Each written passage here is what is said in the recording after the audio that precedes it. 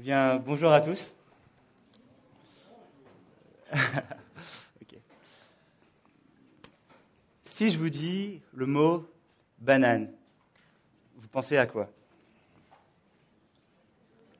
Ouais, sûrement une banane, d'accord. En fait, on a tous vu des bananes. On sait à quoi elles ressemblent, on connaît le goût. Et donc, quand je vous demande de penser à une banane, vous avez tous plus ou moins la même idée, la même représentation. Maintenant, si je vous dis New York, à quoi pensez-vous? Là, c'est déjà moins clair. Certains y ont été, donc ils vont se rappeler quelques petits souvenirs, l'ambiance générale, des monuments historiques. Par contre, pour ceux qui n'y ont pas été, ça sera un mélange de fragments collectés ici et là, une photo, un film, une série télé, un reportage. Donc on voit que contrairement à Banane, New York suscite déjà en nous une image moins objective, plus unique à chacun. Allons un peu plus loin maintenant. Si je vous dis le mot amour, vous pensez à quoi? Non, c'était pas pour que vous répondiez. Là, je suis sûr que vous avez tous une idée différente. Peut-être certains vont penser à un père qui prend son fils dans son bras, d'autres vont penser à deux jeunes amoureux passionnés, d'autres vont penser à des personnes qui dévouent leur vie pour servir les plus démunis, etc. Mais pas deux d'entre vous auront exactement la même idée. Finalement, ce à quoi vous pensez est totalement déterminé par votre expérience personnelle, par votre vécu. Allons encore plus loin, et là c'est la dernière fois, je vous l'assure. Si je vous dis Dieu, vous pensez à quoi? Qui que vous soyez ce matin, quelles que soient vos croyances, que vous soyez athée, catholique, musulman, bouddhiste, évangélique, ou que sais-je, vous avez une représentation mentale de qui Dieu est. Elle a été forgée par votre expérience, par différentes influences, le cadre familial, la petite enfance, les amis, les discussions, les livres, des émissions, l'expérience personnelle, positive ou négative. Et en fait, cette idée qu'on a tous de Dieu, par défaut, elle est fausse. Elle est erronée. On a besoin de révélations extérieures. On a besoin d'être guidé pour vraiment comprendre qui Dieu est. Et c'est justement pourquoi ce matin, on va se tourner vers la Bible pour savoir ce que Dieu dit de lui-même. En fait, beaucoup d'entre nous vacillent régulièrement entre deux visions de Dieu, deux images de Dieu.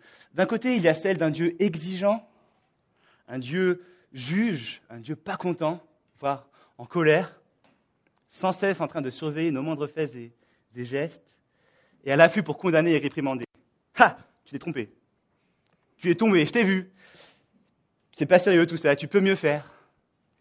Et de l'autre côté, il y a un Dieu tendre, rempli d'amour, aimant, compatissant, toujours souriant, un peu cool, relax, qui ne se met jamais en colère, facile à vivre. Peut-être même un peu impuissant sur les bords. Mais en fait, la Bible nous dit qu'on n'a pas à choisir entre ces deux caricatures extrêmes. Elle présente un Dieu à la fois 100% juste et exigeant, et à la fois patient et rempli d'amour et de compassion. Pour mieux comprendre cette perspective, on va se tourner ensemble ce matin vers un livre qui présente parfaitement ces deux facettes complémentaires de Dieu. Le livre de Sophonie. Mais attendez, avant de chercher, dans votre Bible, j'aimerais juste faire quelques petites remarques préliminaires. Je pense que la majorité d'entre vous n'est pas familier avec le livre de Sophonie. J'aurais pu dire Michée, Amos ou Zacharie, ça ne vous aurait pas forcément plus parlé. Et peut-être que le choix de Sophonie surprend. Pourquoi choisir un livre aussi obscur, un livre aussi inconnu, pour répondre à ces questions sur la personne de Dieu? Pourquoi pas choisir Éphésiens ou Jean? Eh bien, avant d'attaquer le passage, j'aimerais juste parler un peu de ces livres qu'on met souvent de côté en tant que chrétien. Et j'aimerais aussi expliquer mon choix de ce livre pour ce message. Donc, sur le plan du bulletin, c'est la partie... c'est Sophonie, c'est quoi pour vous, je crois? Vous connaissez Sophonie? Alors, comme vous l'avez remarqué, il y a certains livres dans l'Ancien Testament, la partie donc dans la Bible avant Jésus, qui sont vraiment difficiles à comprendre. Je pense par exemple à Lévitique, à Ézéchiel ou encore à Malachie. Peut-être que certains d'entre vous ont essayé de les lire et de les comprendre avec succès, mais je pense que vous êtes une minorité. Je pense que pour la majorité, on a essayé de les lire, mais sans vraiment comprendre le sens ou la pertinence de leur contenu, ou bien même peut-être lâcher l'affaire sans avoir vraiment essayé. Mais en fait, pourquoi la pertinence de ces livres semble si difficile à saisir pour nous, Français du XXIe siècle? Je vais juste brièvement donner 3 raisons principales. Alors premièrement, il y a une énorme distance temporelle entre nous et les premiers destinataires de la lettre. Par exemple, je vais vous lire un extrait d'un livre prophétique. Et un exemple. Ce jour-là, déclare l'Éternel, il y aura des cris à la porte des poissons, des lamentations dans la ville neuve et un grand désastre sur les collines. Gémissez, habitants de Maktesh, car le peuple des marchands est détruit, tous les peseurs d'argent sont supprimés. Je vous ai juste lu 2 versets. Et dans ces versets, il y a tellement de choses qu'on ne comprend pas, naturellement, par défaut. Qu'est-ce que la porte des poissons? Qu'est-ce que la ville neuve? De quelle colline parle-t-il? Qui sont les habitants de Maktesh? Je connais MacBook, McDonald's, mais Maktesh. Et puis, qu'est-ce que le peuple des marchands? Qui sont les peseurs d'argent? Toutes ces questions pour juste 2 versets. Et c'est juste un exemple parmi des centaines d'autres. Si on prend le livre de Lévitique, par exemple, il y a 3500 ans entre nous et les premiers destinataires. C'est juste énorme. Je ne sais pas si vous avez déjà essayé de lire un livre des siècles précédents, je ne sais pas, Jean Calvin ou Blaise Pascal ou Saint-Augustin. C'est vraiment compliqué. Il y a plein de références qu'on ne comprend pas, des jeux de mots, des allusions, un vocabulaire. Donc voilà la première raison de cette difficulté, la distance temporelle. Deuxièmement, bien souvent, le genre littéraire de ces textes ne nous est pas familier. Ces livres ont de nombreux chapitres dédiés à des descriptions de rituels, de cérémonies, de généalogies, de prophéties, des textes de loi. Et franchement, on n'est pas habitué à ce genre de genre littéraire. On n'est pas habitué à lire ce genre de texte, et encore moins pour le plaisir. Par exemple, si on lit les 8 premiers chapitres du livre qui s'appelle Un Chronique, on ne va voir que des généalogies. Par exemple, accrochez-vous. Fils de Séhir, Lotan, Shobal, Tsibéon, Anna, Dishon, Etzer et Dishan. Fils de Lotan, Ori et Omam. Sœur de Lotan, Timna, fils de Shobal, Adjan, Manat, Ebal, Shefi et Onam, fils de Tsibéon, Adja et Anna, et ainsi de suite pendant 45 minutes, 1 heure. Et alors on lit ça et on se dit, mais qu'est-ce que j'en fais? Et légitimement, mais qu'est-ce que j'en fais? Si on prend la poésie, par exemple, on est habitué à ça depuis qu'on est petit, donc lire les psaumes, ça va. Les évangiles, les actes, les récits historiques, ça va, on connaît avec les livres d'histoire. Les lettres de Paul, etc., on voit le genre, des lettres, une correspondance, des explications. Mais des prophéties, des rituels, des lois, on est perdu. Ces genres ne font pas partie de notre quotidien de tous les jours. Alors on a vu que la première source de difficulté, c'était la distance temporelle. Deuxièmement, des genres littéraires inconnus. Et troisièmement, le peuple d'Israël était dans ce qu'on appelle l'Ancienne Alliance. Alors que nous, chrétiens du Nouveau Testament, sommes dans ce qu'on appelle la Nouvelle Alliance. Dieu a délivré son peuple de l'esclavage en Égypte et l'a choisi pour être son peuple et le représenter sur terre. Par contre, l'Alliance avait des exigences et des stipulations qui disent que si le peuple obéit, alors Dieu les bénit avec la prospérité matérielle, la santé, des récoltes abondantes, une situation politique paisible. Par contre, si le peuple désobéit, alors Dieu leur envoie exactement l'inverse, famine, misère, détresse, exil. Donc toutes les lois et les rituels qu'on lit dans les livres comme Exode, Lévitique et Deutéronome sont dans cette situation spécifique à Israël. Par exemple, on y lit des choses qui nous surprennent, comme, par exemple, si tu exécutes un homme qui a commis un crime digne de mort et que tu le pendes à une potence, son cadavre ne passera pas la nuit sur le bois. Ou encore, une femme ne portera pas une tenue d'homme et un homme ne mettra pas des vêtements de femme, car celui qui fait ça est en horreur à l'Éternel. Et là, quand on lit ces passages, on se demande, j'obéis à ces commandements ou pas? Si j'ai un collègue qui a commis l'adultère, est-ce que je dois le pendre à une potence? Et ce matin, avant de partir au boulot, j'ai vu ma femme en jeans, est-ce que je la lapide? Non, ces questions peuvent paraître vraiment ridicules, mais en fait, on est constamment confronté à la grande question suivante quand on lit ces textes. Quelle est la pertinence de ce que je suis en train de lire pour moi, Français du XXIe siècle? Alors voilà les 3 raisons principales. Distance temporelle, genre littéraire non familier et différentes alliances. Donc finalement, pourquoi se fatiguer à lire ces livres ? Est-ce que ça vaut la peine de faire l'effort pour essayer de comprendre et d'appliquer ces livres ? Eh bien, voici ce que dit l'apôtre Paul concernant justement ces livres, dans un passage que Florent a récemment prêché, qui dit « Toute l'écriture est inspirée de Dieu et utile pour enseigner, pour convaincre, pour corriger, pour instruire dans la justice, afin que l'homme de Dieu soit formé et équipé pour toute œuvre bonne. » Toute l'écriture, y compris Lévitique, Chronique, Ézéchiel, Sophonie, pas juste les psaumes, les évangiles ou les lettres du Nouveau Testament. Donc, en théorie, on comprend que ces livres sont importants pour nous, mais en pratique, quelle est leur pertinence ? En quelques mots, la réponse est plutôt simple. Ces livres ont beau avoir été écrits il y a plusieurs millénaires, dans une société complètement différente de la nôtre, dans des styles et des genres littéraires qui ne nous sont pas familiers, à un peuple dans une alliance différente de la nôtre, mais toujours est-il qu'ils font partie de la parole de Dieu pour nous et qu'ils révèlent la pensée et le caractère de Dieu. Dieu ne change pas, il est le même aujourd'hui qu'il y a 3000 ans. Donc finalement, alors que l'on essaie de lire et de comprendre ces livres, on doit plutôt se poser les questions suivantes. Qu'est-ce que j'apprends sur la personne de Dieu dans ce livre ? Qu'est-ce qu'il aime ? Qu'est-ce qu'il n'aime pas ? De quelle manière juge-t-il ? Pardonne-t-il ? Restaure-t-il ? Quelle est sa relation avec son peuple ? Et seulement ensuite, on peut se poser la question suivante. Qu'est-ce que cela implique pour moi, Français du XXIe siècle, et pour nous, en tant qu'Église ?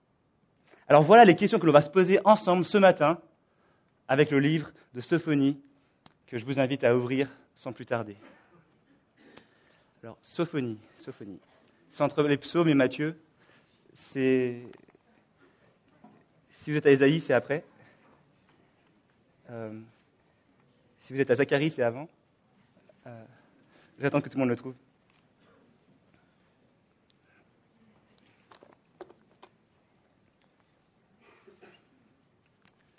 Alors.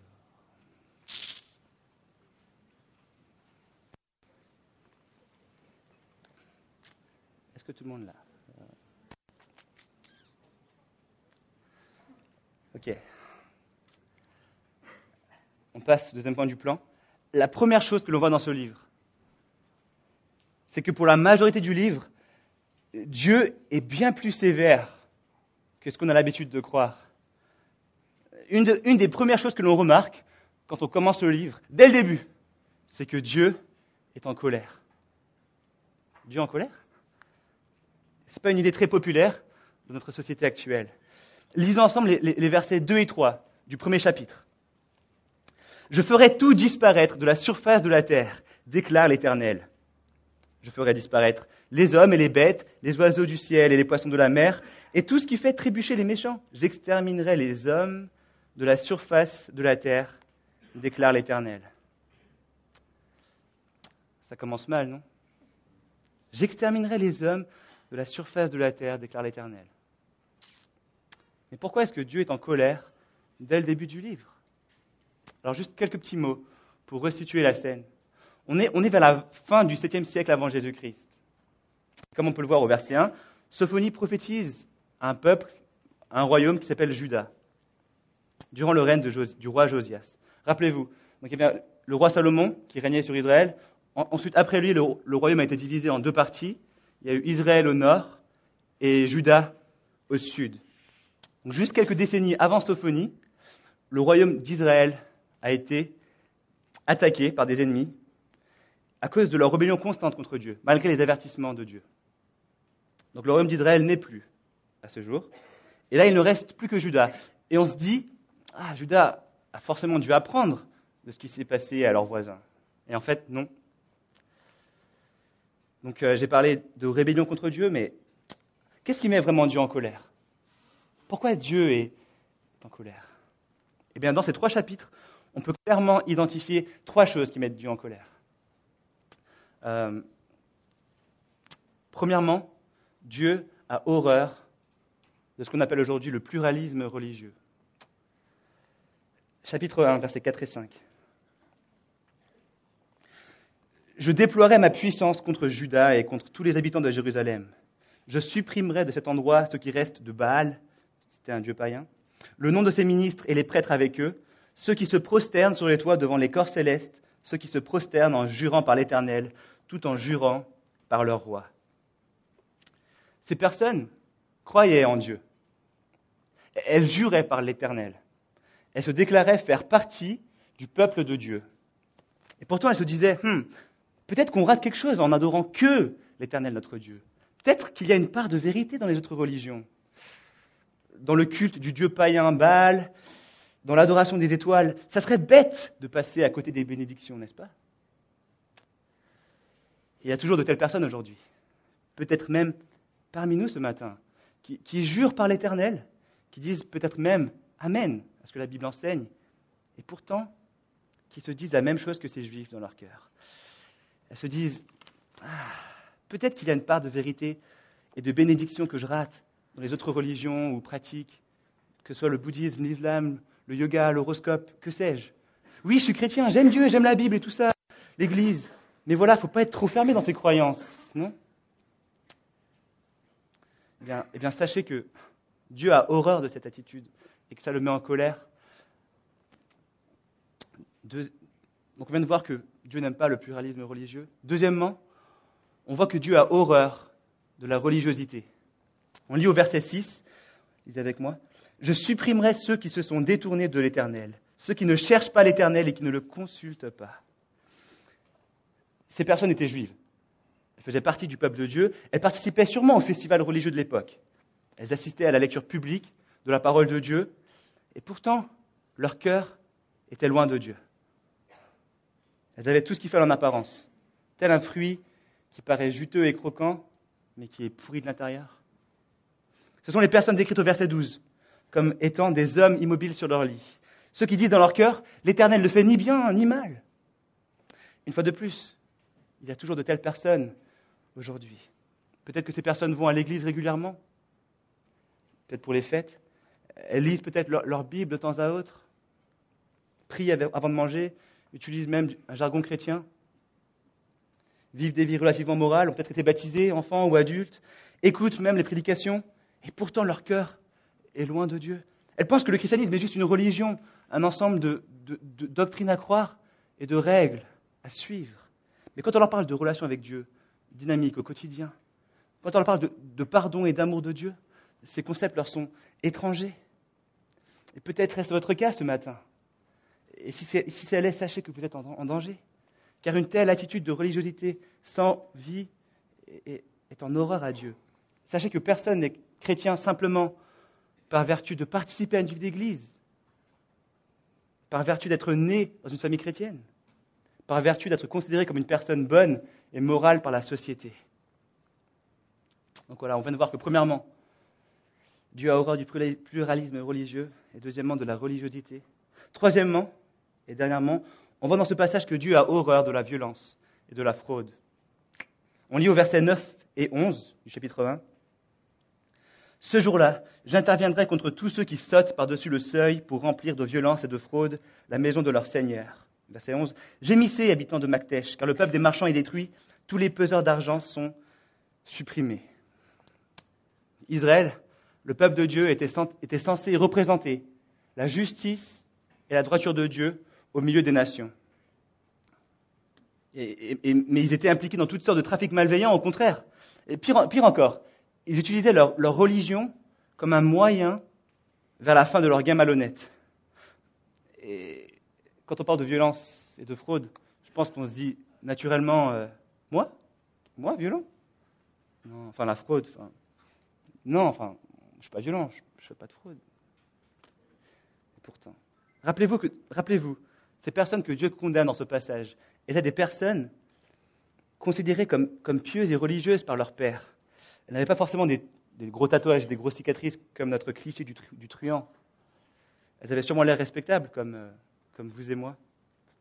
Pas la peine d'avoir une machette pour être violent. Il y a d'autres questions qu'on peut poser. Comment est-ce que vous traitez votre femme, votre mari, vos enfants, vos parents, vos collègues du lycée, de la fac, du travail? Êtes-vous irritable, colérique? Et puis, est-ce que tout est clair en ce qui concerne les choses comme les impôts? Est-ce que la vérité et la transparence sont des choses qui vous caractérisent? Dieu n'est pas intéressé par par une foi qui ne laisse pas influencer la manière de vivre, dans les relations, le travail, la maison. À vrai dire, il y a peu de choses que Dieu aime moins qu'une double vie. On peut chanter le dimanche, on peut être souriant avec les frères et sœurs, ça va, gloire à Dieu. On participe à l'offrande peut-être, mais quand il s'agit d'être aimant et conciliant à la maison, honnête au travail, c'est autre chose, on a un peu deux visages. Finalement, montrer un double visage, n'est-ce pas ce qu'on appelle l'hypocrisie? Peut-être qu'on peut bluffer nos frères et sœurs, mais on ne peut pas bluffer Dieu. Donc voilà les trois raisons pour lesquelles Dieu est en colère dans ce passage. Le pluralisme religieux, la religiosité et la violence et la fraude. Et je suis pas en train de... c'est un passage lourd à prêcher, ça ne fait pas forcément plaisir. Et ce n'est pas à moi de vous juger. Si ça vous concerne, vous vous reconnaîtrez. Je suis simplement en train de vous partager ce que ce texte montre que Dieu a en horreur.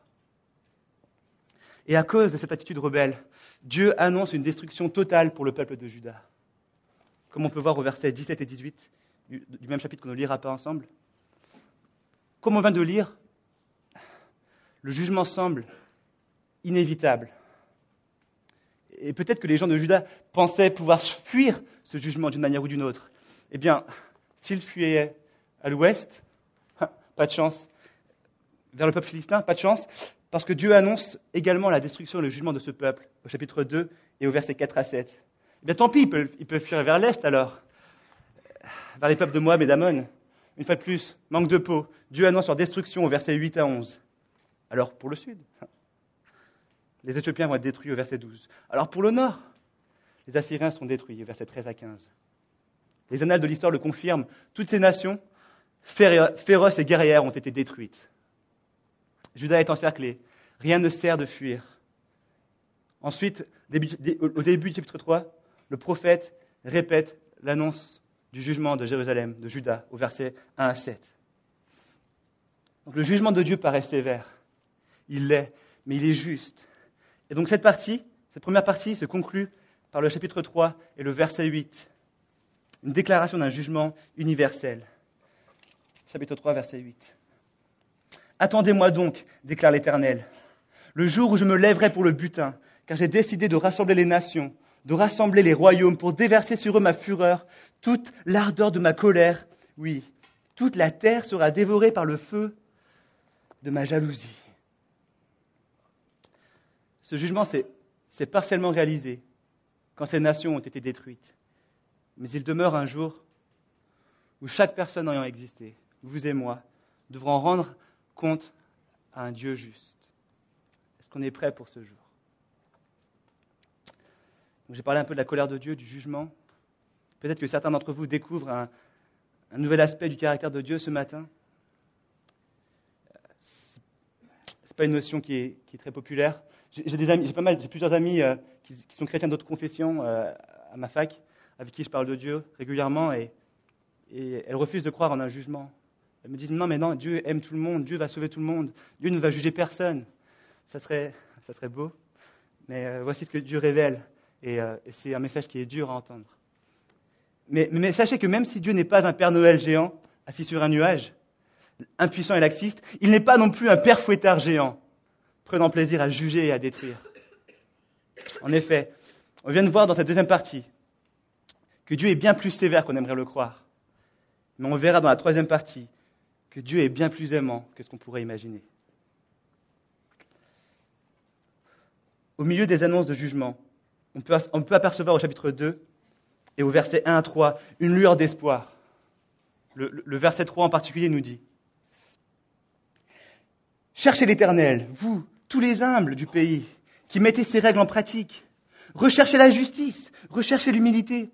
Peut-être serez-vous épargnés le jour de la colère de l'Éternel. »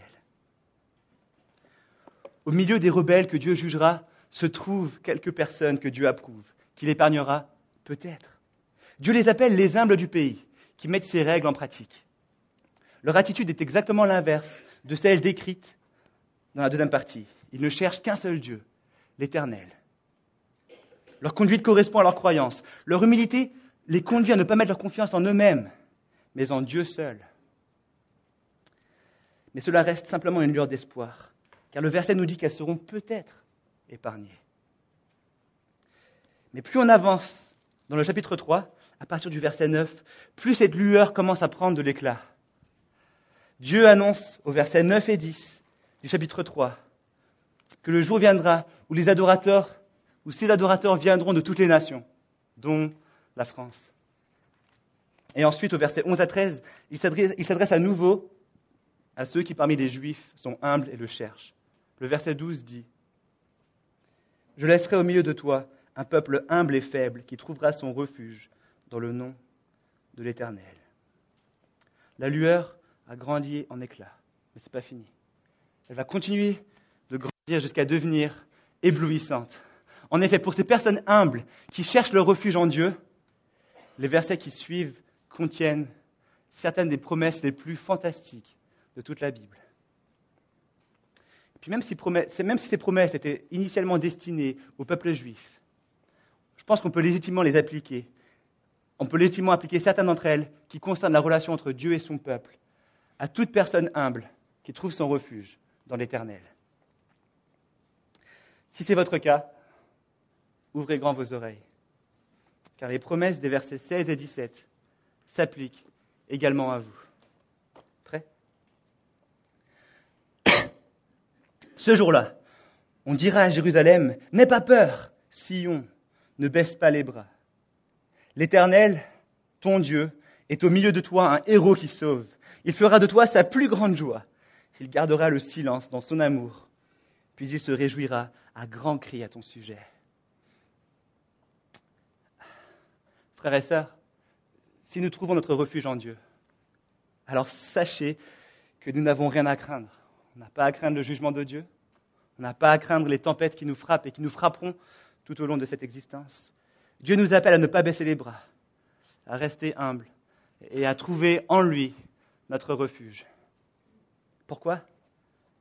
Parce que l'Éternel, notre Dieu, est au milieu de nous, un héros qui sauve. Il a promis de sauver tous ceux qui mettent leur confiance en lui. Si vous êtes chrétien ce matin, vous êtes très certainement familier avec la bonne nouvelle de l'Évangile, la mission de sauvetage que Dieu a mise en place pour nous sauver. En effet, la colère de Dieu que nous méritions tous, aussi humbles que nous soyons, a été détournée de nous et déversée sur Jésus, le Fils de Dieu innocent et juste, à la croix. Par contre, bien que l'on parle souvent de cette colère qui a été détournée, on ne parle peut-être pas assez du regard et de l'attitude de Dieu envers nous qui remplace cette colère. Dieu était auparavant en colère contre nous, mais maintenant est-il simplement neutre et insensible, distant, impassible ? Non, pas du tout. Au contraire, voici ce que dit le passage, verset 17. Il fera de toi sa plus grande joie. Il gardera le silence dans son amour, puis il se réjouira à grands cris à ton sujet. Est-ce que vous vous rendez vraiment compte de ce que dit ce passage ? Si vous êtes chrétien ce matin, Dieu fait de vous sa plus grande joie ? Si Dieu avait un visage humain, il vous regarderait avec un sourire qui démontre une joie et un plaisir intense à cause de vous, à cause de nous.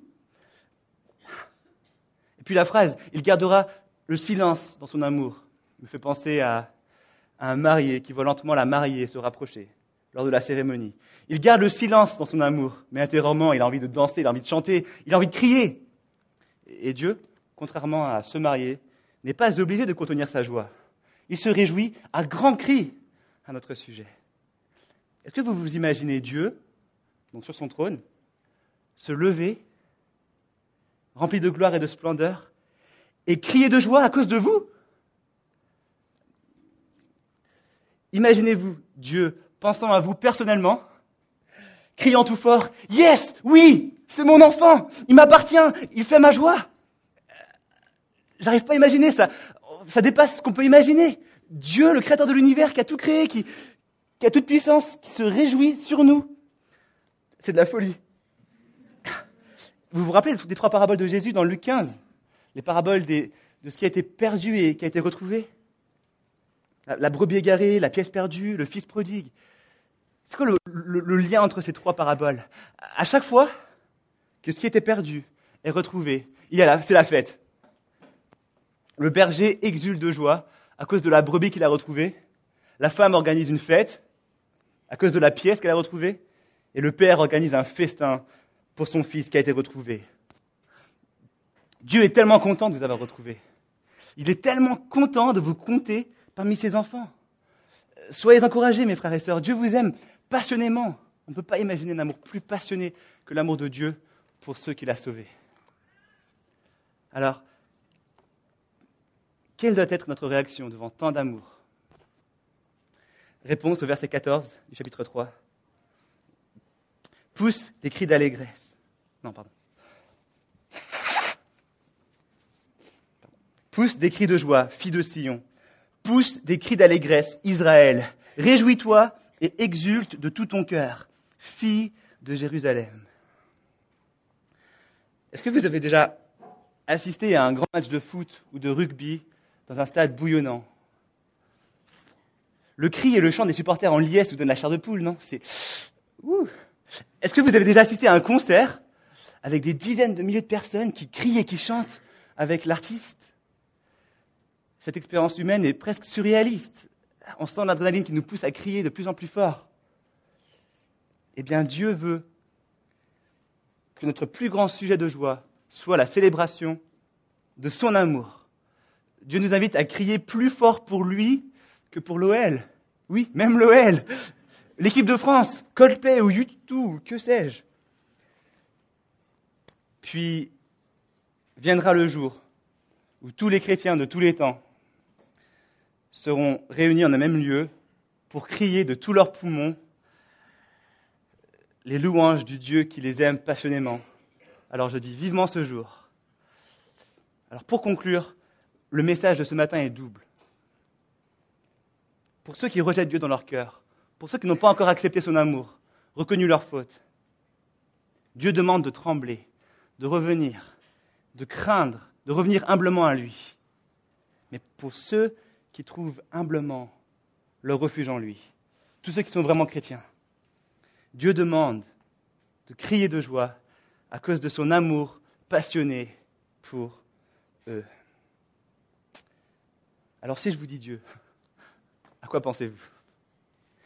Je vais prier pour conclure.